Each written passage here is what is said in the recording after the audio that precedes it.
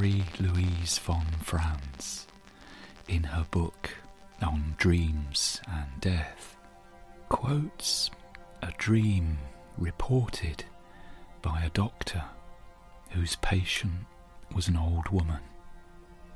She sees a candle lit on the windowsill of the hospital room and finds that the candle suddenly goes out. Fear and anxiety ensue as the darkness envelops her. Suddenly, the candle lights on the other side of the window, and she awakens. The doctor reported that the patient died that same day, but was completely at peace. And although it's a very stark, very simple kind of dream, perhaps it shows us something about the tremendous healing power that dreaming can sometimes have. In her dream, the woman sees a candle on the windowsill of her hospital room, and suddenly that candle is blown out, just as her own life very soon is due to be extinguished. And then there is darkness and fear, probably a sense of isolation and despair, understandably so, because the woman hasn't chosen the removal of the light. It has been unexpectedly, suddenly taken away from her.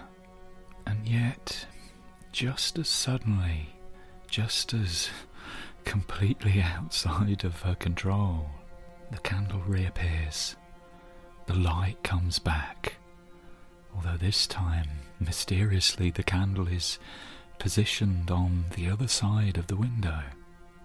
In terms of the waking world, that makes no sense at all. But this, perhaps, is why and how the logic of dreams can come to our assistance. Because things can happen in a dream and things can be revealed in dreams that we struggle to conceptualize in the rational waking world. To the doctor who reported that dream, evidently it had seemed as if that dream enabled the woman to pass through the fear and despair as death encroached upon her, and find a powerful consolation, some kind of certainty even, in that image of the light reappearing on the other side of the window. A window is a physical boundary between two spaces, but of course it's a boundary of a very special kind. At the same time as it separates, it facilitates a connection. A window enables us from one side to see quite clearly what's on that other side. In the woman's dream, she was shown that as she moved towards death, although there would be darkness and fear on this side, nevertheless there would be light on the other side. But if a window can serve in this way as an analogy for the transition or relationship between life and death, then maybe it can serve in other ways also. In chapter 3 of Emily Bronte's famous novel Wuthering Heights, Mr. Lockwood is visiting his landlord Heathcliff and is unexpectedly snowed in and obliged to spend the night there. But he has trouble sleeping, not least because There's a branch tapping against the window of his room. I must stop it, I muttered, knocking my knuckles through the glass and stretching an arm out to seize the importunate branch, instead of which my fingers closed on the fingers of a little ice-cold hand. The intense horror of nightmare overcame me. I tried to draw back my arm, but the hand clung to it, and a most melancholy voice sobbed, "Let me in, let me in." As it spoke, I discerned obscurely a child's face looking through the window. Terror made me cruel, and finding it useless to attempt shaking the creature off, I pulled its wrist onto the broken pane and rubbed it to and fro till the blood ran down and soaked the bedclothes. Still it wailed, "Let me in," and maintained its tenacious grip, almost maddening me with fear. "How can I said at length. "Let me go if you want me to let you in." The fingers relaxed. I snatched mine through the hole, hurriedly piled the books up in a pyramid against it, and stopped my ears to exclude the lamentable prayer. Here, then, we have, again, a window in a dream, although the dream is also an encounter with a ghost, the ghost of Catherine Earnshaw, Heathcliff's former lover and a former occupant of the room in which Mr. Lockwood is sleeping. Lockwood, looking through the window into the other side, encounters a dead person who's intent on coming inside, and terrified, he does all in his power to stop her. Such a contrast with the dream of the old woman who is alive and moving towards death, unlike Catherine Earnshaw, who is dead and trying to move towards the living.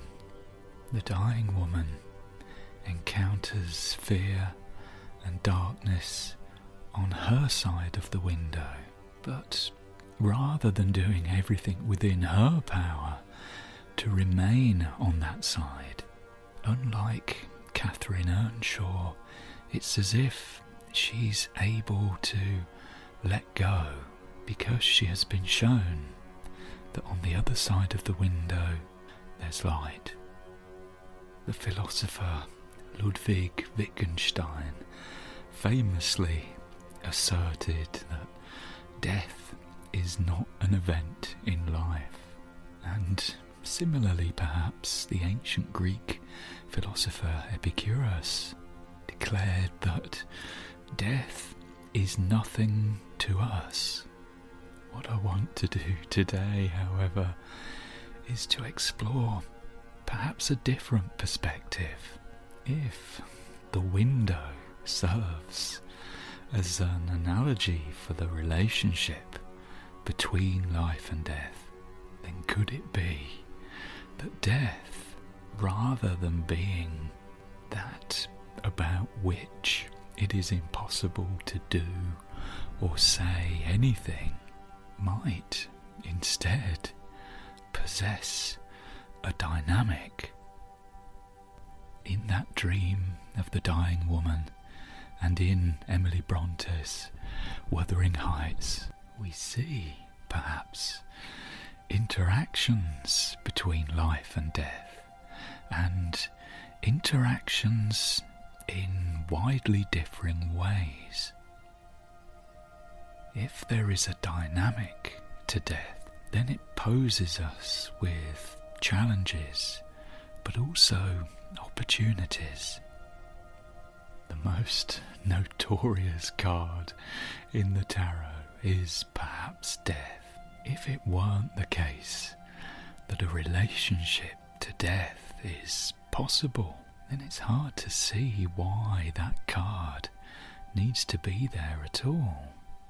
Down the centuries, almost unanimously, Death is depicted in the tarot as the personified figure of the skeletal Grim Reaper, often armed with a scythe, often on horseback, which links him to the figure of death in the New Testament book of Revelation, where death appears as one of the 4 horsemen of the apocalypse.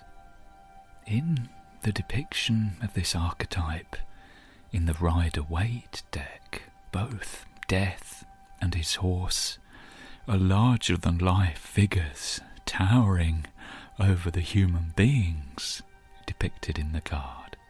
Beneath Death's horse lies a dead monarch, and before the horse cowers a bishop and a maiden and a young child.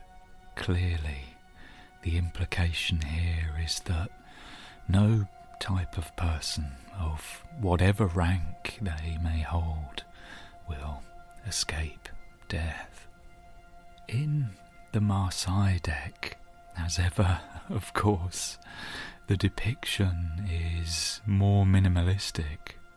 Death here is a mummified, semi-skeletal figure, this time on foot, swinging his scythe over the ground, which is littered, messily it seems, with a couple of heads, a couple of pieces of bone, a few dismembered hands, and a single dismembered foot.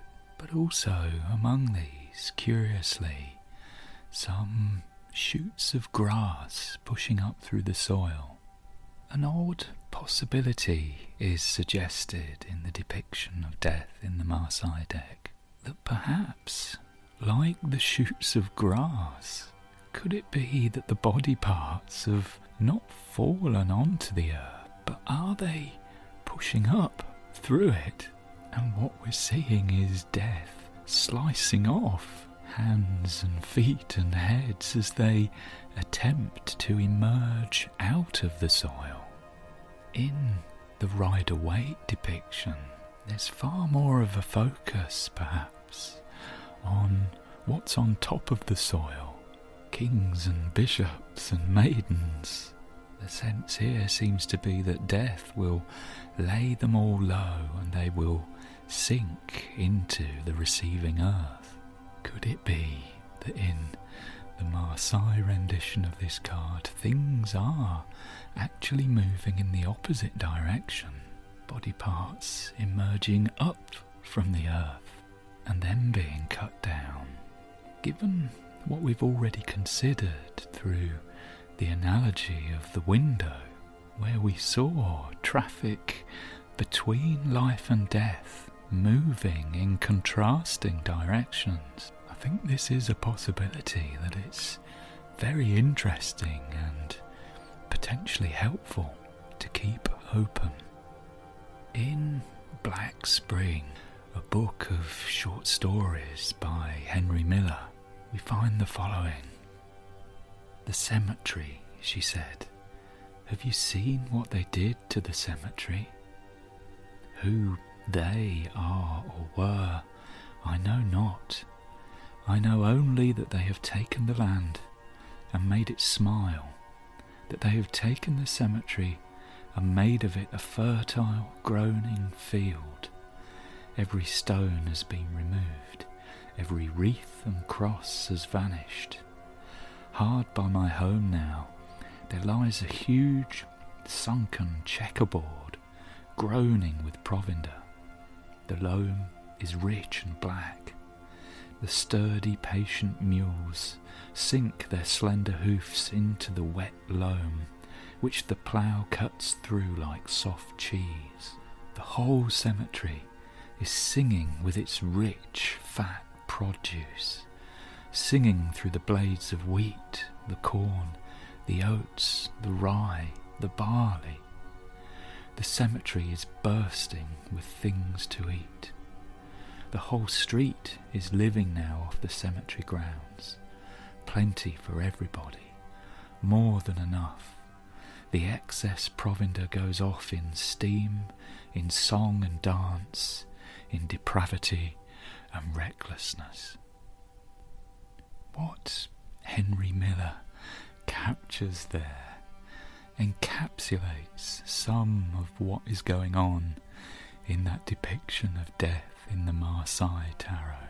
The focus in the Rider-Waite deck is maybe upon death from the side of life. It's what is going on above the soil that seems to matter here.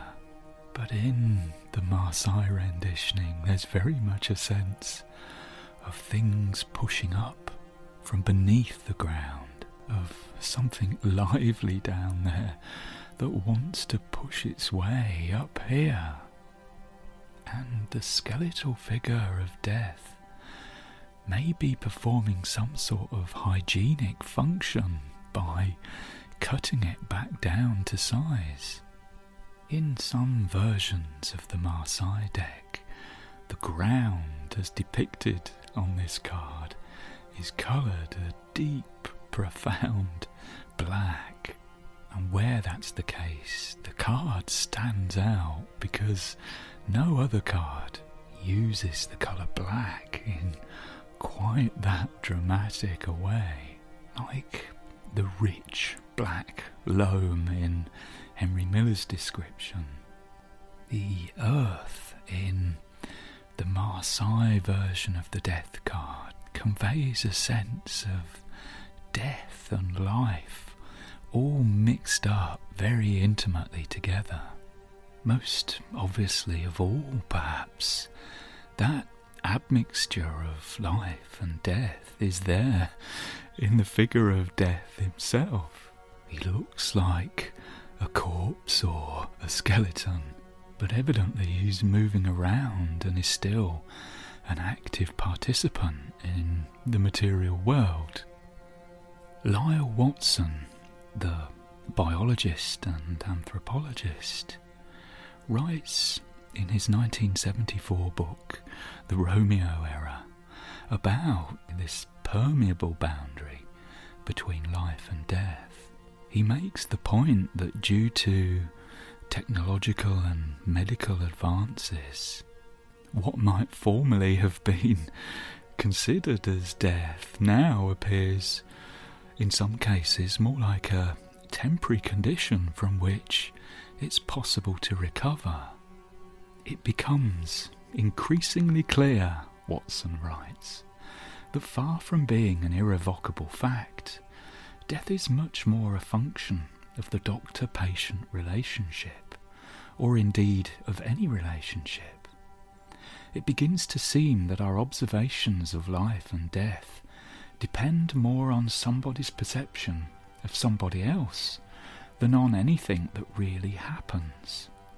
We have perhaps to stop saying things like, "Poor Judd is dead," when we only have Fred's word for it.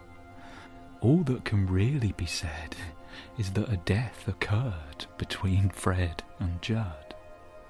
It's very interesting, this idea that death and life are relative, and that death could be something best understood in terms of a relationship. And even more interesting to see this idea issuing from somebody who's a trained biologist. But Watson seems to be saying that the science at the time he was writing had led him to the conclusion that death could perhaps be best understood as merely the absence of life, and also vice versa, that life is understood as the absence of death. There may indeed be some justification for taking the perspective that the two are always in relation to one another, together on some sort of single continuum perhaps, or in some kind of inverse ratio to one another. Life, it might seem, is never more vital than when it's in proximity to a degree of death. And that's very conspicuously evident in Henry Miller's description of that cemetery. The dead have made that soil so fertile that now it's engendering, constantly reproducing so much edible material that the whole street now is living off the cemetery. But equally, although more likely perhaps to be overlooked, is the converse, that death is never more dead than when it's in proximity to life, and death perhaps needs life in order to fully and completely die.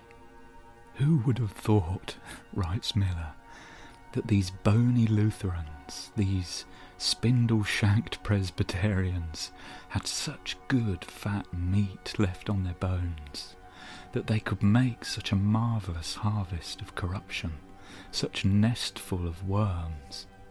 The implication here is that these somewhat staid and orthodox ancestors have now completely vanished from the world and been replaced with something bounteous and joyful that's far removed from their nature.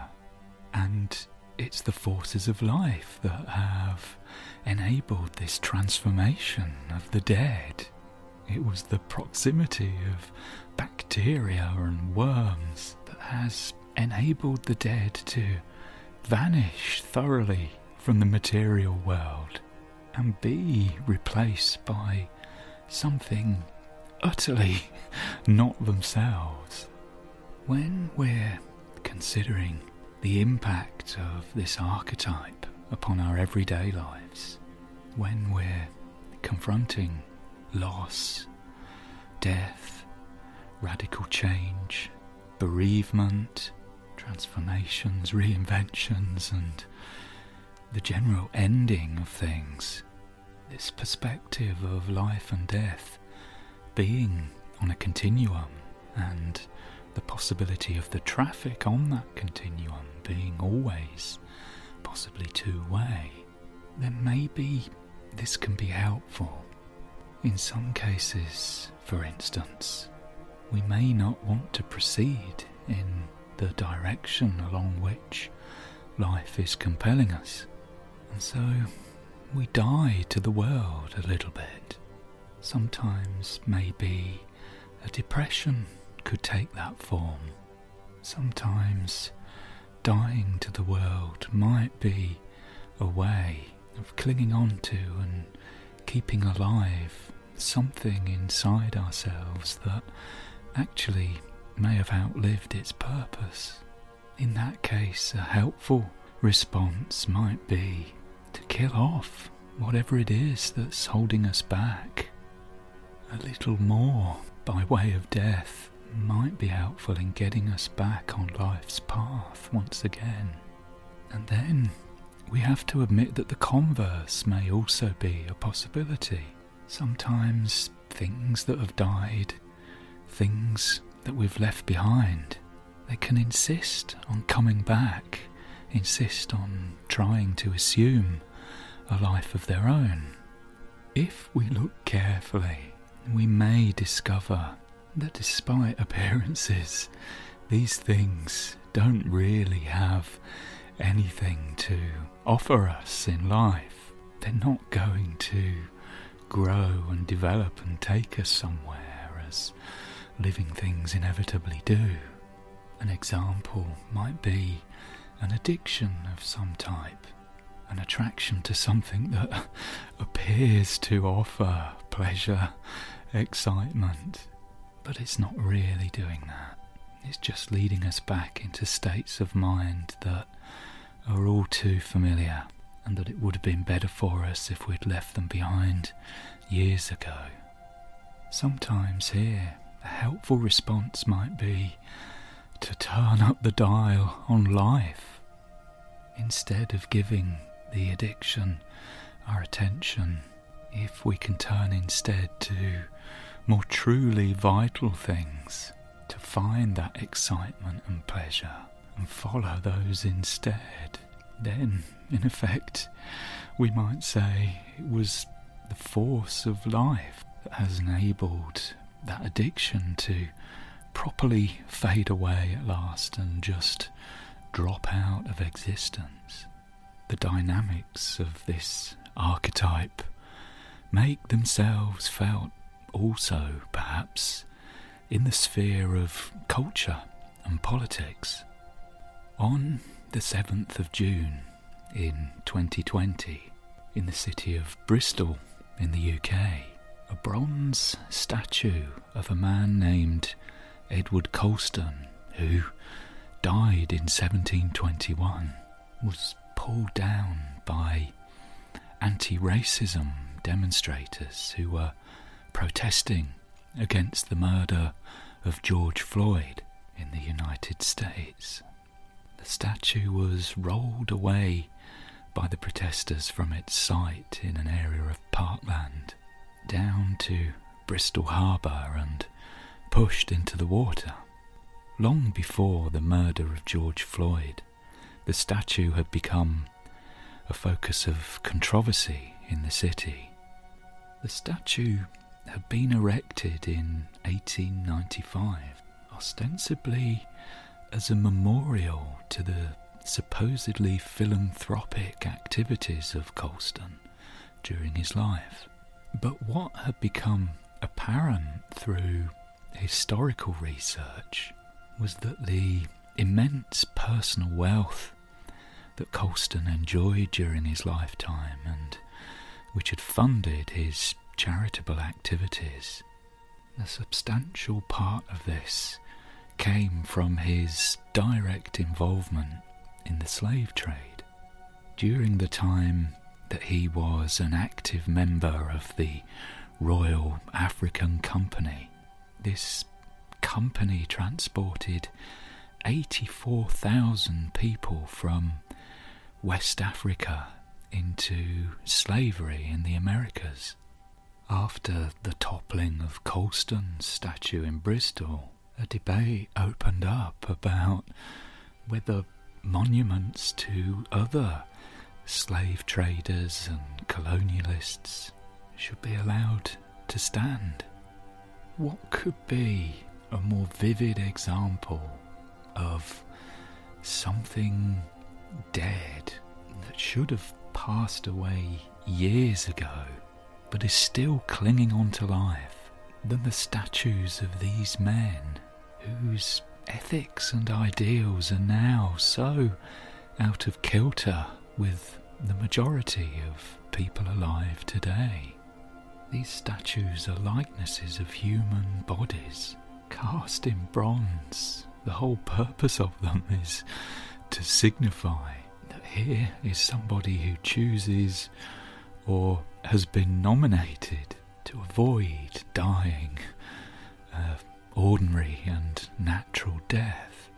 But Colston would have had no means of understanding the ideological forces that led to the toppling of his statue.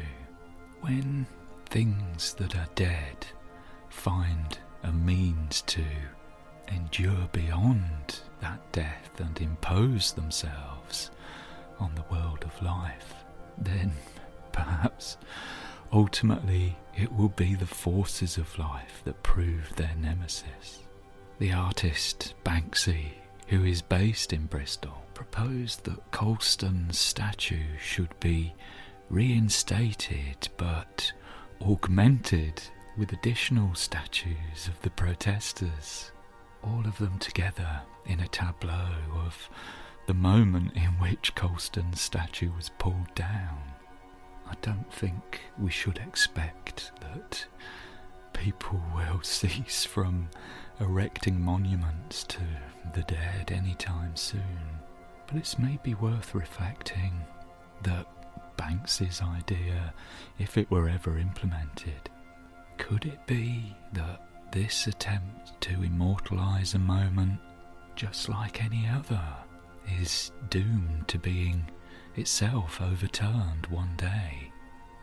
And if that were for reasons that were genuinely progressive, they will be impossible for us to conceive. We, being, of course, the future dead.